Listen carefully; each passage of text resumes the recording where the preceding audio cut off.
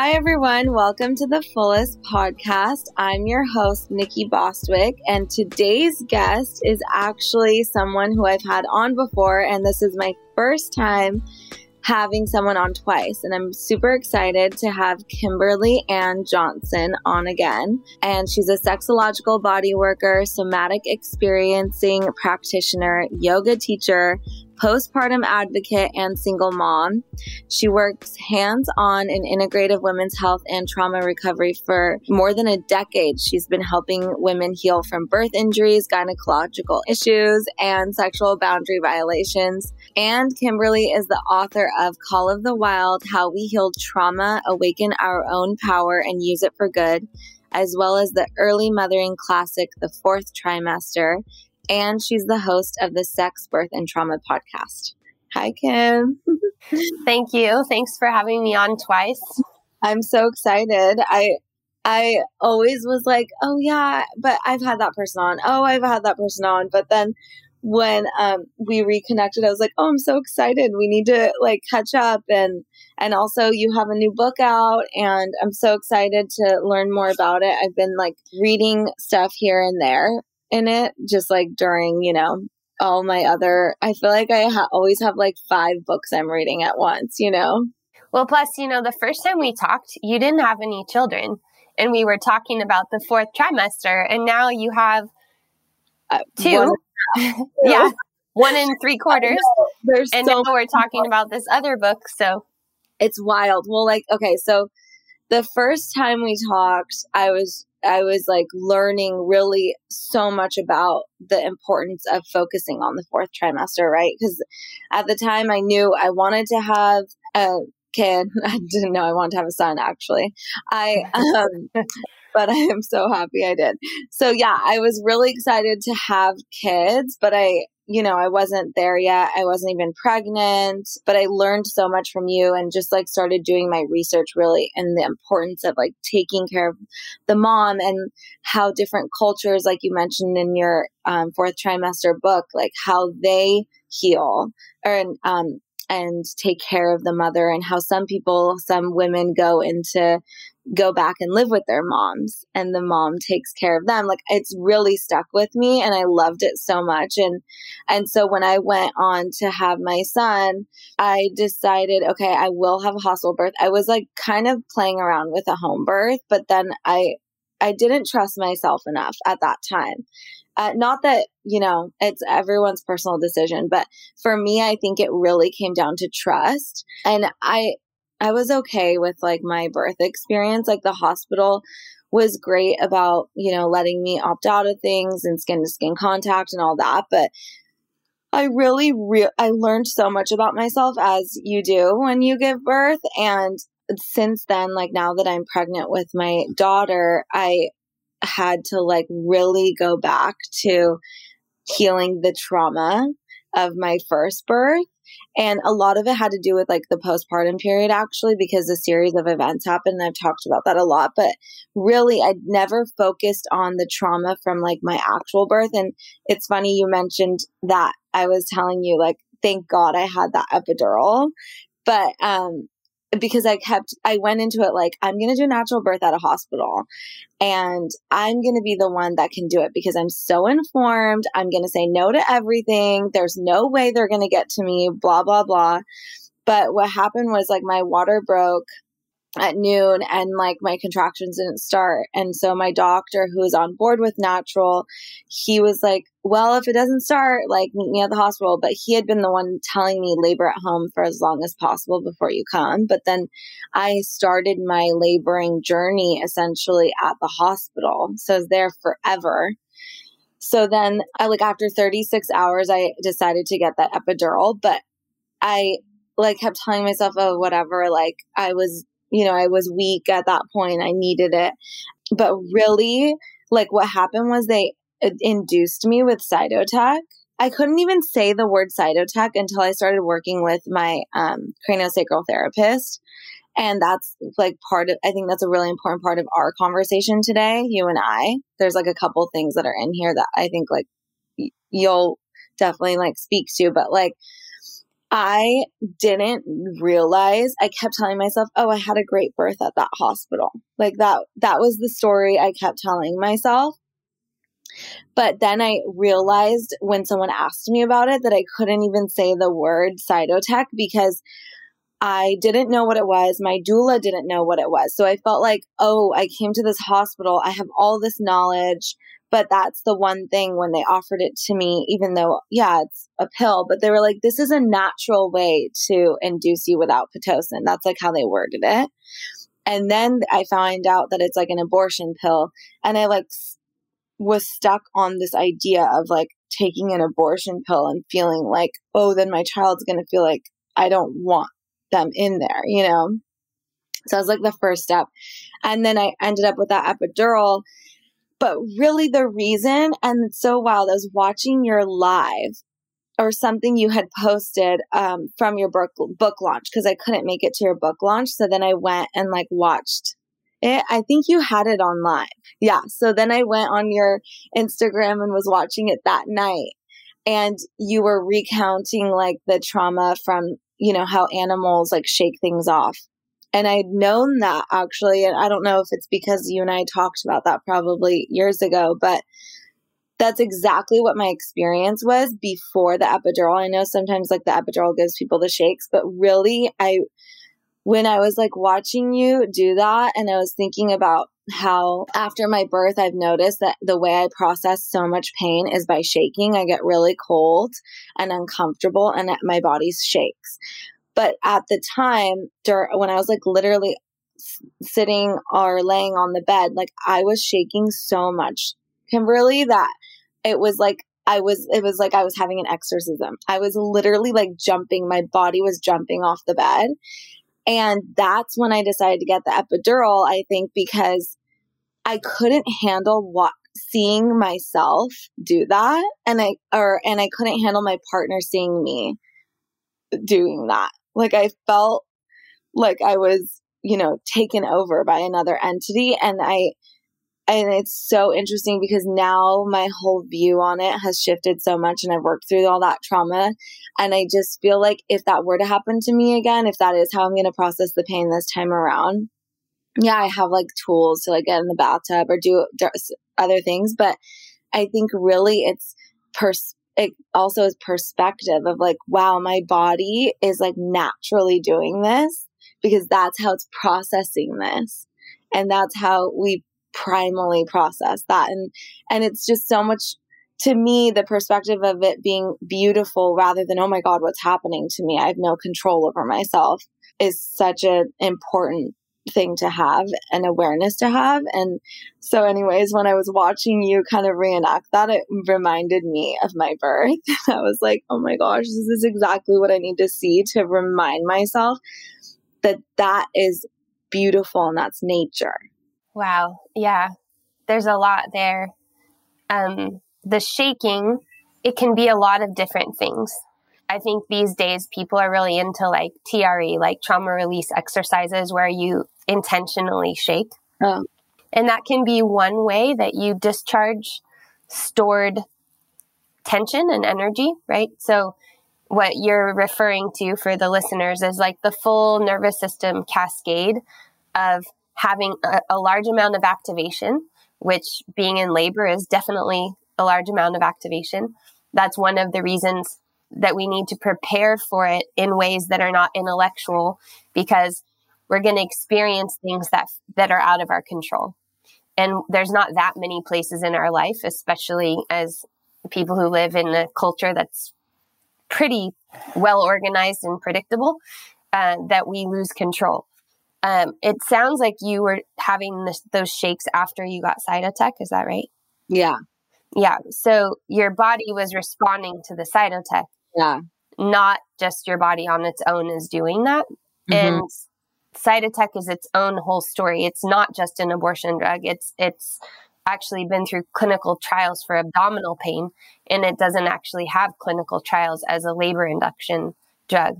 And I'd had to do like 2 rounds because the first round didn't even work. Yeah. And you already know, with somebody who's like clean living, that we don't know exactly how we're going to respond to different things because our system's not used to dealing with those kinds of chemicals. And, if you were at home and you were trying to induce, there's a number of things that you might do, right? You might drink castor oil, and people who are listening should not take my medical advice because I'm not a doctor.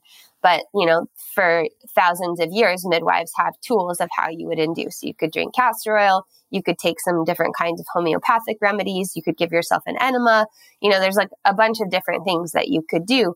But in the hospital, the tools are fairly narrow in terms of how to do the induction. And then, as you said, there's your inner experience but when you have another substance in your system, you're not going to be able to judge as well what is a natural reaction and what is not a natural reaction, right? Like, is this something that's good for you, or is this something that's harming you more? And plus, you're in labor, so you're also thinking about your baby. Like, okay, you don't want to see yourself that way, and you don't want your partner to see yourself that way, but is that good for your baby? And you don't really know, right? You're kind of going and you don't know how long it's going to last, and you don't know all these different kinds of things. So, unfortunately, these days in labor is a combination of all of the tiers of our nervous system. So we have the social nervous system, we have the sympathetic nervous system, and we have the parasympathetic nervous system. When we feel safe in our social nervous system, we feel like we belong. We feel like we could say what we need to, and we're not going to lose connection with the person. There won't be conflict. They won't give us worse treatment, for instance. We feel like, okay, this is an environment where I can really be myself. And then under safety in the sympathetic system, that's where you would be having the surges. That's where you would be feeling the onset of the wave of a contraction. And then in the parasympathetic, that's where you have dilation. So that's like the letdown. That's coming down the back of the wave where your cervix can dilate and open. And you're going through those cycles, and you're cascading through them through the entire birth. The actual like fetal ejection reflex is a sympathetic action, but you need to feel safe. And feeling safe it's not your mind necessarily feeling safe. It's your body feeling safe. And before we're actually in the situation, we're not always the best judges of that. So we think, well, in my whole life, the hospital's been the safe place, or I've been told I should trust the hospital. And most women think, well, my partner feels safer at the hospital and I need my partner's support. So I don't want my partner to feel uncomfortable, because then I'm going to feel like I'm taking care of my partner too. So let me just go in this middle ground, maybe where I can try for a natural birth in the hospital and see how it goes. But then in a way, the more we know in our mind, the worse it gets, because then the minute everyone's heard of the cascade of interventions. Yeah. So you start to worry because you go, oh, I had one. Does that mean I'm on that slippery slope? And should I just continue on that, or can I interrupt it? So when we feel under threat in the social nervous system, we feel like we don't know what we really want outside of what the norm of the place is. And then in the sympathetic, we have the fight or flight response. And then in the parasympathetic, we have the freeze or the collapse. So a lot of people who have the quote unquote failure to progress, they're actually in a parasympathetic freeze. You can't dilate. Nothing can happen because your system is so threatened. Now, your brain might not be. Your brain might be going, well, this is what I wanted and I chose this. But your body is saying, this is not a safe place for me to open. And that could be because it's cold. That could be because of the lighting. That could be because of someone's energy who walked in the room that you're like, oh, I hope I don't get that nurse, or I hope they change shifts. It could be because you got a completely different care provider and you're like, oh boy, I've never even met this person before. It could be a look on someone's face who walks in. And so somebody asked me this question the other day, which I really loved, is like, how did being a doula inform this book, Call of the Wild? And it's like, to me, it's kind of everything, because when you're in birth, you're just in the exaggeration of a big experience. Birth doesn't have to be traumatic, but it is a stressful event, even if it's fantastic. Yeah. There is a big stress. But what turns stress into trauma is a lack of mobilization. So whatever parts of us are immobilized, the things we can't say, the movements we can't make that get stuck inside, that's what is held onto as trauma.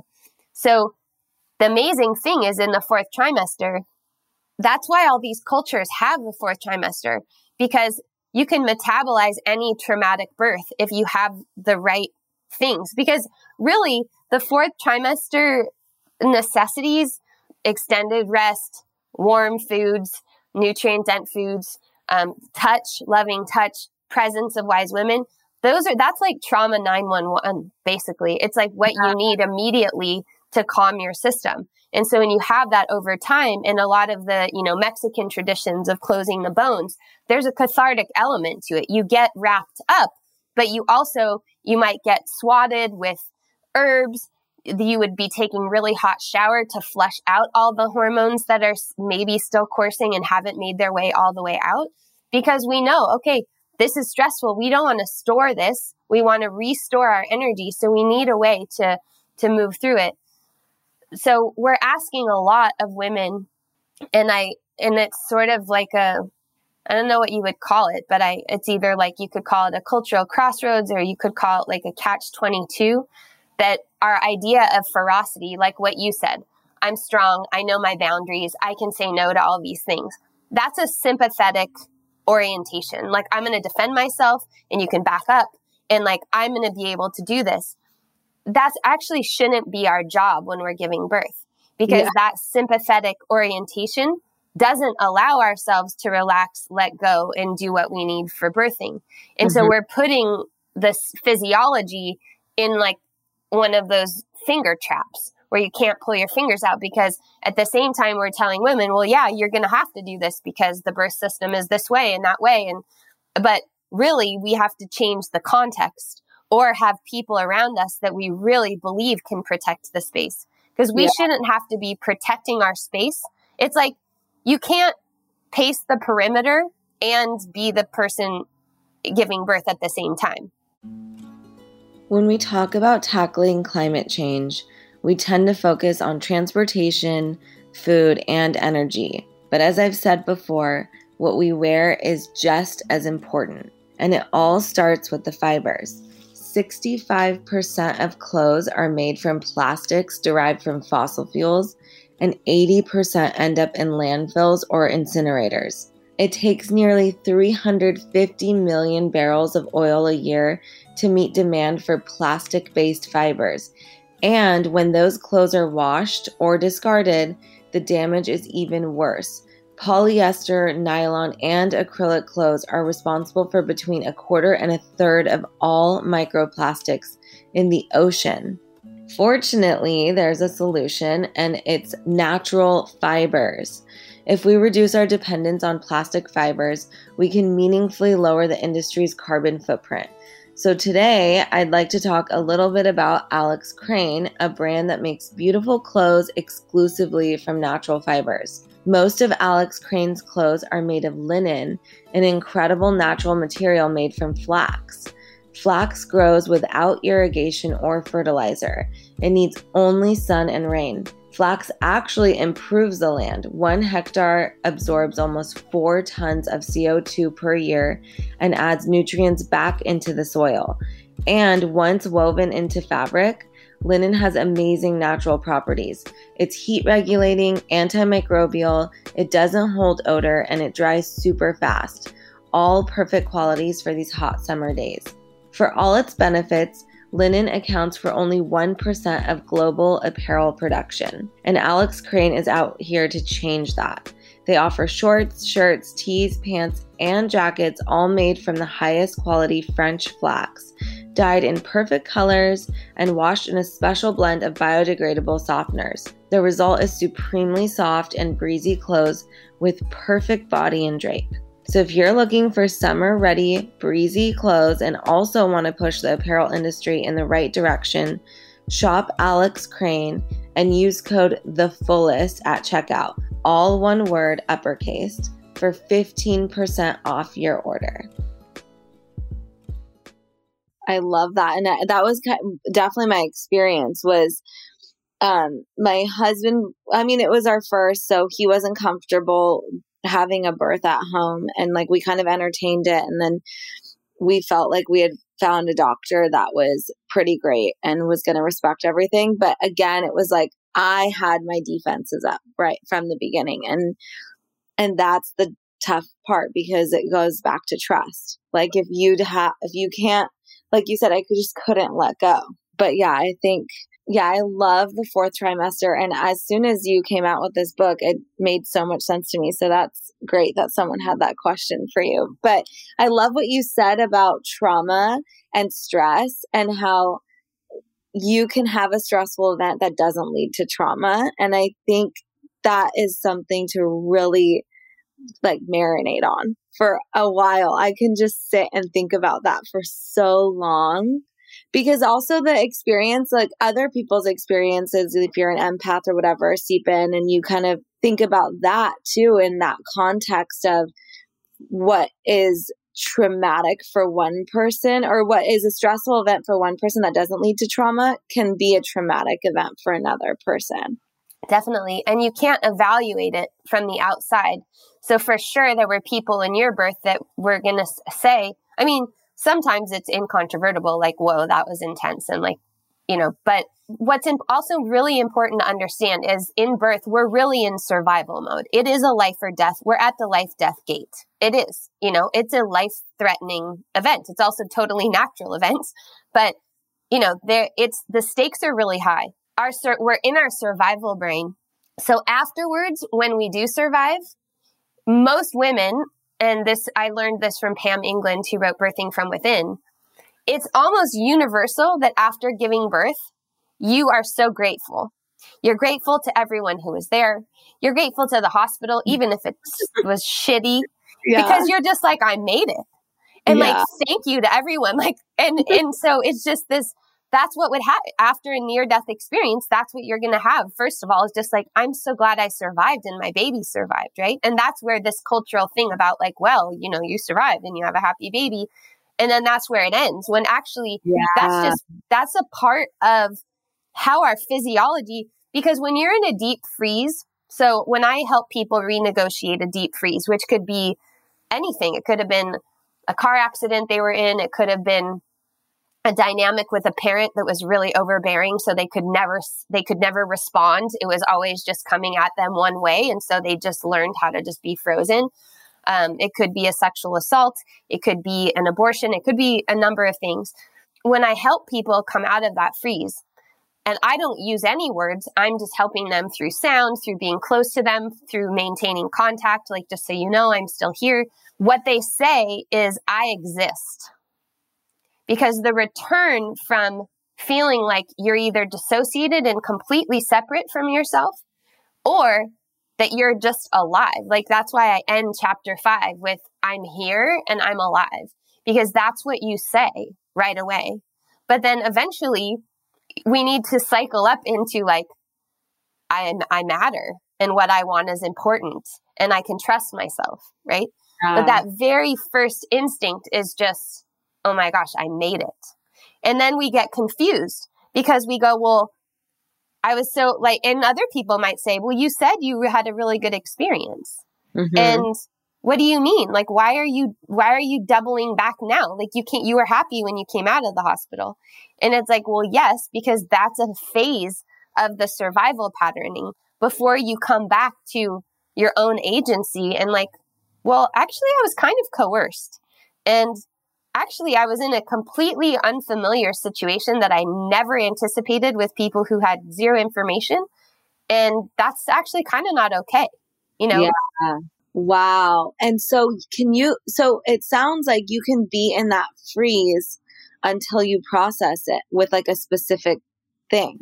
Yeah. And that's why so many people will say, they'll come to me and say, I just don't know what's going on. Like, I just don't feel sexual since I've had a baby, or what's wrong with my vagina? I had a C-section and still my vagina is just hurting or tight. Or in our culture, all we know how to say is like, I have low libido. But really what's happening is their pelvis is in a freeze and it's basically like nothing's going to pass this place until this other thing is resolved. Mm-hmm. And whatever kind of belief, idea, relationship dynamic was put in place at that time. Because for a lot of people, it's like they didn't feel protected. They didn't feel safe. And even if rationally you're like, well, my partner did the best they could, your physicality might still feel like, well, why didn't they defend me? Or why didn't they give me the orientation or my birth team or whomever? So that freeziness will stay and it will impact other parts of our lives, and it will be confusing because it won't fit the idea that we think we should have, or that we want to have. And that's sort of the hallmark of all of the work is we want to feel some way, which is usually good, right? We want to feel good. We want to feel quote unquote over it. We don't want to hang on to things. We want to feel emotionally available, all those things. But something in our system, in our physiology is like saying a no, saying like, I don't feel like myself. I don't feel right. I don't know. So how much of it is because to me, I think someone can, like you said, intellectualize something forever with their therapist, but never feel it. So how much of the work that you mentioned in Call of the Wild and the trauma work, like, is physical? How much of it is intellectual? Like, how do you work with people? So somatic is kind of like physical, although everything physical is not necessarily somatic.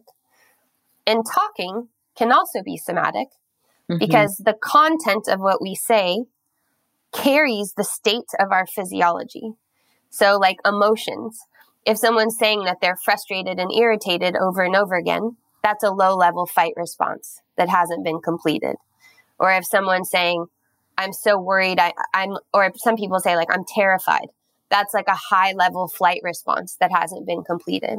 And that's like anxiety is a lot of incomplete flight responses. Or if someone's confused, disoriented, or just apathetic, listless, resigned, those are parasympathetic, incomplete freeze responses. When I'm working with someone, the whole time I'm tracking what their physiology is telling me, things like their heart rate, pupil dilation, how fast or slow they're talking, how their orientation is in their spine, movements that someone will make that they won't notice they're making. And I noticed I made one while we were talking. So a common one is that people will put their hands out in front of them, like they're pushing something away, especially that comes up a lot in birth. And also people will come and they'll show the level of their diaphragm. And a lot of times that's when they've had an epidural where they can't take their awareness below the place where the epidural went in.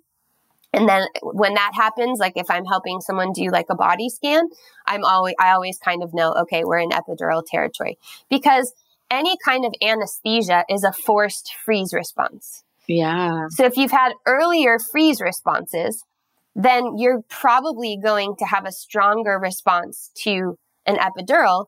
So for some people, they get an epidural and it's like the best thing ever, and they don't have residue, and it takes off just the right amount of pain. And some people even have a quote unquote walking epidural, so they could actually still move a little bit. But if you don't really know how you're going to respond to it. And someone like me, I'm already parasympathetic dominant. I have elastinous connective tissue, and I'm a redhead. And redheads are notoriously either hypersensitive to anesthesia or undersensitive. So we have to get twice as much or just a little, and we overreact. And everyone knows this. Midwives knows it. Hospitals know it. So if you had earlier freeze, because a lot of women say to me, well, why didn't I just tell my doctor this? And it's like, well, because you already had an epidural. So you're already in a low level freeze state or high level. And so you're going to have less access to that self-advocacy once you're already, because your body is receiving it as a freeze. If your body would normally want to move, it knows it can't. It knows it can't fight or flee because it's numb. So that's what it's doing to your physiology. Yeah. Oh, you're the one, they put fentanyl in epidurals. Like, it's insane what's in there. And anyways, but yeah, so it definitely freezes you. Well, and now 35% of people have cesareans in the US. And so of course you need an epidural for a cesarean. Of course you have to have anesthesia to have abdominal surgery. The point is not the thing itself, it's what it does to our physiology. And then like I've seen people come out of cesarean deliveries and shake, which you should, because your body is flushing out the epidural. And then people trying to help you stop shaking, when you absolutely should continue shaking until all of that just works its way out of your system. It's freaky, but it's actually your body cycling through whatever is left over in that process. So I have definitely seen epidurals work and work well and not have trauma afterwards. And it's just like, I just want people to know, if that was the case for you, or you had surgery, like some people are going to go through a surgery and they're going to feel and recover relatively well. I mean, we should also mention that there's like no other surgery really besides other female surgeries where you get no PT afterwards. Like you just get a surgery and then that's it. Like that's insane. Hysterectomies, no physical therapy. I mean, that just doesn't make any sense. And I've worked with a lot of both of those scenarios. But what happens is women, we blame ourselves. We think, why am I not recovering faster? You know, they tell you after a hysterectomy, the same thing as a C-section, 6 weeks, and then you're good to go with sex and exercise. And it's like, I've never met a person after 6 weeks of a hysterectomy who was even remotely prepared for either of those things. Yeah. And so what I want my work to do is take off the layer of shame and self-loathing that gets built up on top of just what's happening in the physiology. So it's not your fault if you're not getting over it, or it's not your fault. And I mean, it's not really anyone's fault, really. It's just, this is how physiology works. So once you have that information, then you need to attend to those lower level responses. And, you know, do you need a practitioner? It's helpful. It kind of depends on how you work. I mean, I think anyone postpartum needs other humans around them. So just that in and of itself is important. Like everything a new baby needs, a new mom needs. So you would never leave a new baby alone for more than an hour at a time.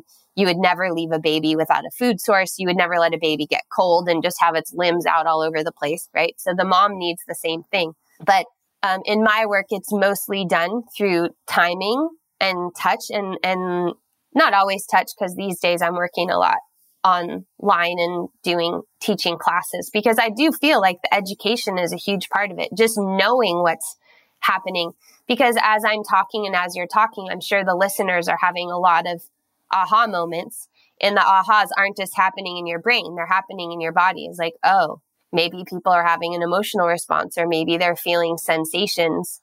And so I really help people get fluent with the language of the body, which once you have that fluency, you can really communicate with, you know, the parts of yourself can communicate with each other. So there's more coherence between what your brain is interpreting and what your body is actually experiencing. Oh my gosh, it's like you said, the education and us talking about it, it's really all comes back to just having that awareness and then like tapping in to it. But there's just so many layers too. I mean, there was like this quote the other day that I saw somewhere, and it was like, I mean, actually maybe we posted it. I don't know what it was or we're about to, but it was like, when you cry from something you thought you healed from, like it's okay to cry from something that you thought you healed from, because you're like going back to it. But I think I hope that's okay. I mean, isn't that just like being human? Like, I know. But I think, well, yeah, but at the same time, like our society, our culture, it's like also so type A. So, okay. Right? Where you're so like you're supposed to like do the healing, like a checklist, and you're like, okay, I dealt with that experience. Check. That'll never come back.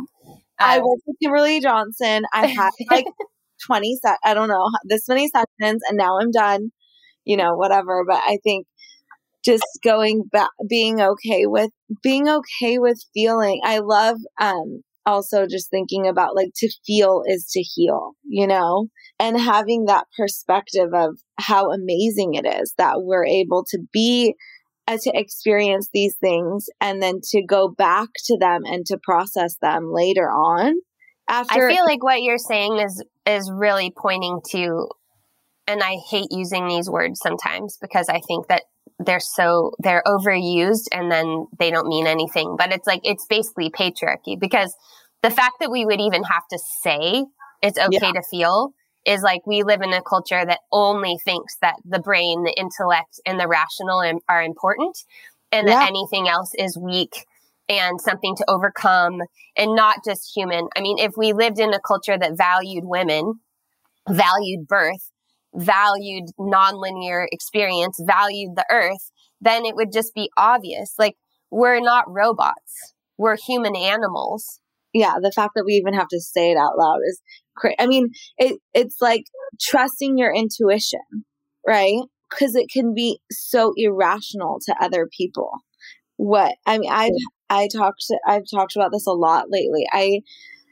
Ever since becoming a mom, I'm like, nope, no, I'm not doing that. Or, oh, I have a 2-week trip planned to Texas. Yeah, I'm not getting on the plane tomorrow morning because it just doesn't feel right. And I'm going to be okay with that decision. And I have 4 other people going that have planned this trip, and that's okay. I'm just not going to do it. I'm not taking my son there, but it's like just making that decision to other people. It's like, that's selfish, but when you start to really trust yourself and do this type of work that you help people do, I think it's just life changing. And it brings me to tears sometimes when people can have, just knowing that people can have that relationship with themselves.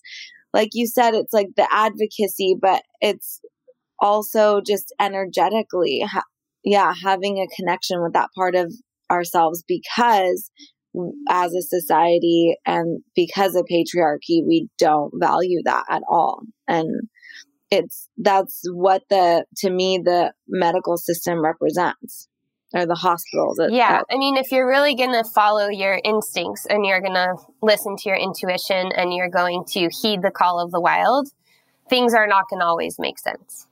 Mm-hmm. They might not make sense to other people, but they also might not make sense to you. And maybe farther down your path, you'll look back and you'll know if it made sense or not. But at the time, you don't. And it is going against the grain. And there's so many different examples of that. And ultimately, there's a lot of people that probably do have your best interests at heart and really care about you and all those things. But only you can listen to that voice and follow it, because no one else can do it for you. So only you can decide, this is my bottom line, or this is, and I think what people don't understand, because I teach a course called Limits and Boundaries. And I think for people who are empathic and people who are really sensitive and people who might have had trouble with boundaries, maybe they had like a codependent relationship with a parent or come from an alcoholic family, like I do, something like that. The vision of boundaries is being mean. It's like to say what you want feels like it's confrontive. And some people actually do it that way when they're practicing. Like it's harsh. It's like, well, I'm not going to do that. I don't want to do that. But when you're following your intuition, it's actually just incontrovertible. It's just like, this isn't right for me. And nobody can really argue with that. It's just like, this isn't right for me. This isn't feeling right. It's time for me to bow out here. I thought this is what I wanted, and now I'm here and it's not what I want anymore. I feel good about where we've come to this point, and now I feel complete and I'd like to move on, or I'd like to have some space, or I need a pause, right? There's just so many ways that I had a conversation with a close friend of mine named Dan Doty, who used to work for an organization called Everyman. And he kind of does work with men. That's like what I do with women. And he came into my course and we had like a very fun, deep conversation. And then a lot of the women reflected back to me that they thought I was being mean to him.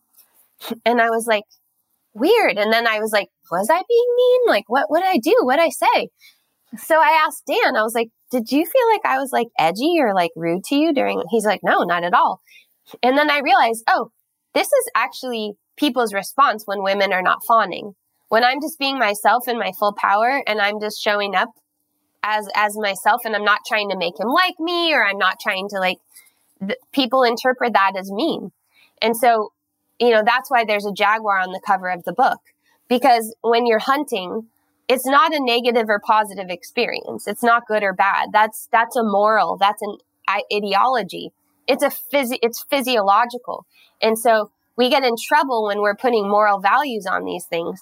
But actually protecting your own soul and protecting your inner voice, that's our divine directive. That's that's like kind of the singular job we have in incarnation. And, then it gets harder with motherhood because then we've got parallel tracks we're running of, tracking that for ourselves and tracking that for our child or children. But yeah, we really need to start understanding the difference between centered and grounded intuition and this other thing that's sort of like hyper reactive or overcompensating. That's such a good point. And it's so important because we're from the moment we're born, I mean, we're, taken care of, but then we're also being taught to not trust ourselves, subtle, not on purpose, but it just comes out in subtle ways. And so my son has a rare genetic condition, and it's called MCAD. And that's part of like my postpartum like traumatic experience was when he was 4 days old, they called my pediatrician, said I needed to go to the state hospital. I needed to stay the night. And I disagreed with the hospital with how they were like treating him and how what their protocol was essentially. And so they called Child Protective Services and the sheriff on us, and they were going to take him away. Oh my gosh. It was so insane. But the reason I'm bringing that up, and I had a reason for bringing that up. But anyways, that was like a super traumatic experience. Well, maybe just take a moment. Yeah, exactly. I mean, okay. So this is why I was telling you also, I ended up having to work with that doctor as my son's specialist, the doctor that called CPS on us, for about a year after. And because we had it wasn't technically an open case, but they didn't like believe that I was like going to take care of my son's condition essentially. I mean, they had to come to our house. They had to make sure we had a crib or else they wouldn't release him, even though it's not illegal to not have a crib. I co-slept with my son, but luckily I did have a crib. I was so bitchy back. I was like, I have 3 cribs. Do you want one? Just get me out of here. But anyways, his condition, what it is he can't go into ketosis. So it's very manageable. As long as he eats every, however many hours, it's fine. It's scary when they're sick. And also as toddlers, like sometimes they just refuse to eat and they're just running around, and that's really scary too. So it's interesting because with my background and like really caring about alternative health and eating well and going to culinary school for plant-based food and knowing, just the relationship that we have as a culture with food and not wanting to recreate that with him, it was so difficult for me because on one hand, I wanted him to, and I want him to trust his intuition. When it comes to if he's not hungry, it's fine. Like that was kind of my whole thing is we don't need to force them to eat. But then on the other hand, I'm like, well, you need to be alive and I need to make sure that you like stuff this thing in your mouth, But I've been thinking about that for years because I was reading something and it said, if we offer something to them, and I think this is just true for all of us, right? I say, hey, do you want to eat some watermelon? And he says, no, I'm not hungry. And then I want to force him. So you like keep asking. Then I've read that is a way to kind of subtly like teach them to not trust their intuition, right? I've taught, but luckily I moved on from that specialist. I have Zach Bush as our specialist, who's amazing. And he's taught me so much about this condition. And I've talked to him about that because what I've noticed is my anxiety was also obviously on it because I was afraid, as anyone would be, like managing a condition like this. But I've noticed, like, even with sleeping, like he's not supposed to go longer than, now that he's older, he can go 12 hours from the last time he ate. But sometimes it's literally like been 12 hours and 5 minutes. And I'm like, do I wake him up? Do I not? What do I do? What's he going to be like when he wakes up? I think about that all the time. And lately, ever since like working with Zach, I'm like, okay, he'll wake up if he's hungry. Like, I mean, obviously if it's like a really long period of time, I would never do that, but just kind of playing around with it. And 9 times out of 10, he, like, ever since I started like practicing this and practicing that his body knows what it needs, every single time, like now that I don't force it, he does come and say he's hungry. Or now that I don't go in there freaking out trying to wake him up before the 12 hours, because I think at 12 hours all of a sudden he's going to die, like he just wakes up and he's like, hey mom, okay, let's go downstairs. And he like eats something. But I think the reason I share that is because it's such an intense situation of, on one hand, like needing to medically like manage something. So it is a really serious thing, rather than like a lot of parents are like, oh, my kid doesn't eat. And I'm like, and then also trying to raise someone to be confident in themselves, trust their intuition from the beginning, and know that they know exactly what they need. And so I don't know. I think it's interesting to be a parent, like after all this, after the birth, after all this, then knowing this information, knowing the work and the research that you've done, how do you instill that in your kids so that they don't it's just part of their life, is evaluating these experiences and trying essentially to take it, like you said, sometimes it could just be a stressful experience and not turn into trauma because we have the tools. So I think that's like the ultimate thing, right? As a parent and for yourself, is to try and figure out that sweet spot of understanding it when it's happening, and trying to process it. Yeah. So anyways, I'm kind of going on, but I think it'd be interesting to talk about that. Well, a couple of things. One of them is we call things associative stacks, which are iterative experiences in our nervous system that remind us of other things. So when we were talking about earlier, like, oh, there I am crying about this thing. It's the infamous, we have one breakup and then it reminds us of all the other breakups, or it's our birthday and then we're reminded of the other birthdays, right? So that's just how things are stored in our nervous system. And these things, we come in the world with our original blueprint. It's like our record, our LP. And then we have these imprints that happen as we go through life. And they're like scratches on a record, and the record just keeps skipping at that same point, whether that's like the birthday, or it could be an intersection, or it could be a doctor's face, it could be all kinds of things. And those imprints make us who we are. Your family are immigrants, recent immigrants. It's like, you wouldn't want to erase that, even if it was traumatic, because that's part of who you are. It's part of your heritage. My family, all the men are alcoholics. It's like, I would like to not perpetuate that or continue on with it, but that in and of itself gives me a lot of information about my own nervous system and about going forward. When you're in early postpartum and you're already recovering, and I think that's why some people feel like an urgency, like, oh, I've got to deal with the birth. But it's like it was going to take you a lot of time to deal with that, because you were just dealing with stress upon stress right away. So there really wasn't time for you to deal with yourself and what happened. It's like that kind of had to be encapsulated while you got through the other layers, until there was a space that it was safe enough, that your child was safe enough, that your family was safe enough for you to return back to that experience. And it seems like an extreme experience, but it's not so rare.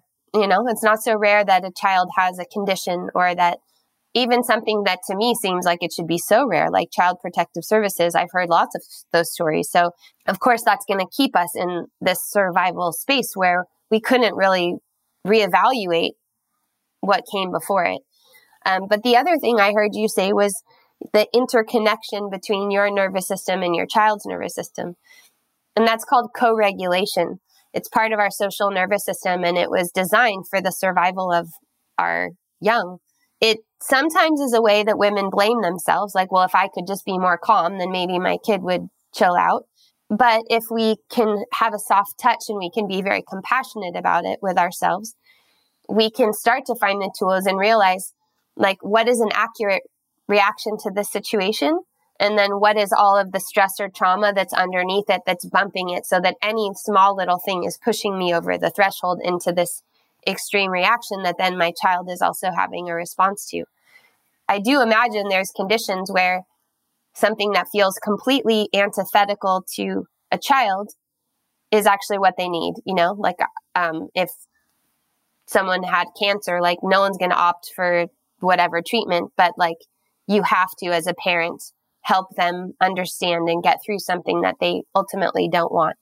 But I know for me, like I remember my daughter had 2 cavities when she was 2, because of, I used to just nurse co-sleeping, and I'm a single mom, and she'd just basically have her breast in my, she'd just be nursing all night long pretty much. So she got cavities in her 2-year-old molars. And I thought that I needed, I just was really upset about it. And I felt like they needed to be treated. And I was in Brazil, and I was also a little unsure. And I think American dentistry is kind of like the best, and that's my prejudice. And so I was sort of doubtful about the Brazilian dentists and do they really know what they're doing? And it was really expensive for me at the time. But long story short, I felt like I needed to hold her down to get it done, until there came to a point where I was like, what am I doing? This isn't that, what's the worst that's going to happen? So she has teeth that still have cavities in them. The damage I'm doing with this huge fight that I'm going through is creating so much stress for me and so much stress for her. This just can't be the right way. But before that, I was doing it because I thought I was doing the right thing, and I remember too, when I was figuring out nursing, I had a very stressful postpartum recovery in a lot of different ways. And I had a low milk supply. And I don't know if that's because of all the stress or if I just actually do have a low milk supply. And if I lived in a tribe, somebody else with a large milk supply would be feeding my kid. I don't really know. I'm assuming that it was because I was really stressed. But they kept telling me at the milk bank to have her sitting up at 6 weeks old, to sit her on my leg and then hold her head and then squeeze my boob and then thrust my boob to her head and her head to my boob at the same time. And it felt so aggressive. And a friend of mine came to visit and she was watching it. And it was just kind of I'm just going through these motions because someone told me to do this. And because I'm desperate, because I don't have anyone here that I can ask to nurse my child. I don't want to give her formula. To me, formula was the worst thing I could possibly do. I couldn't find any formula that didn't have hydrogenated oils and just everything that I was against. But at the same time, she was really hungry. I could tell. And so, we just find ourselves as mothers and people in these, it's not this is all just easy and straightforward. We have a lot of competing voices and competing demands.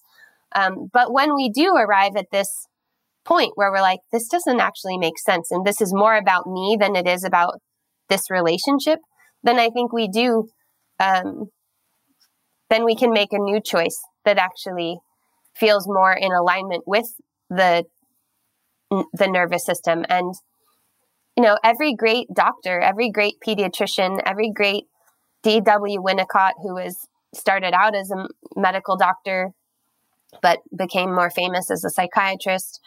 I know that's also a medical doctor, but pediatric psychiatrist, Michelle O'Don, the great obstetrician, Laura Gutman, who's not a doctor, but she's a PhD in psychology. They all say the mother is who you listen to. The mother knows. So whatever you can do to strengthen the mother's relationship to herself and to bolster up the mother's self-confidence and self-trust, that's who's going to have the answer for the child. That's so beautiful. I completely agree. And I had a situation I think is really cool that actually these firemen were saying the same thing. I live right by the fire station, and my son was all of a sudden throwing up and he wouldn't stop. And when he was really young, and I kept saying, I just feel like he's choking on something. Is it possible to choke on something, but be able to breathe still? And I was just so confused. I hadn't had that experience. And my friend ran over to the fire station because she just felt I'll just go over there while you're dealing with this and see what we can do. And then the firemen, all they said back to her was, just trust the mom, listen to the mother. And I thought that was so amazing. And I'm sure they've just had such wild experiences, but then what ended up happening was he threw up. The last time he threw up, it was just like a big piece of like half of a grape or whatever. And then he stopped, and it was just obviously trapped somewhere where he was having this gag reflex. But he could still breathe, so it didn't look like a traditional choking experience, but we were all just kind of like, whoa, I guess that's possible. And I couldn't believe that. I really doubted myself, but when you start to have a bunch of experiences like that, and so I'm assuming that's like the firemen over there, they've probably seen that firsthand. So a mom saying, this is what I think, this is what I think. And it, turns out to be true. But yeah, I think that's such a beautiful note to end on, though. Like, just ask the mother. Yeah. The mother in the little sense, and the mother in the big sense. In our earth. Like when people are wondering, oh, I wonder why all these whales are washing up on shore. It's like, well, because we're poisoning the water, and the earth is trying to tell us something. It's just, it's the answer, I feel like is there. It's just like paying attention to it. Hmm.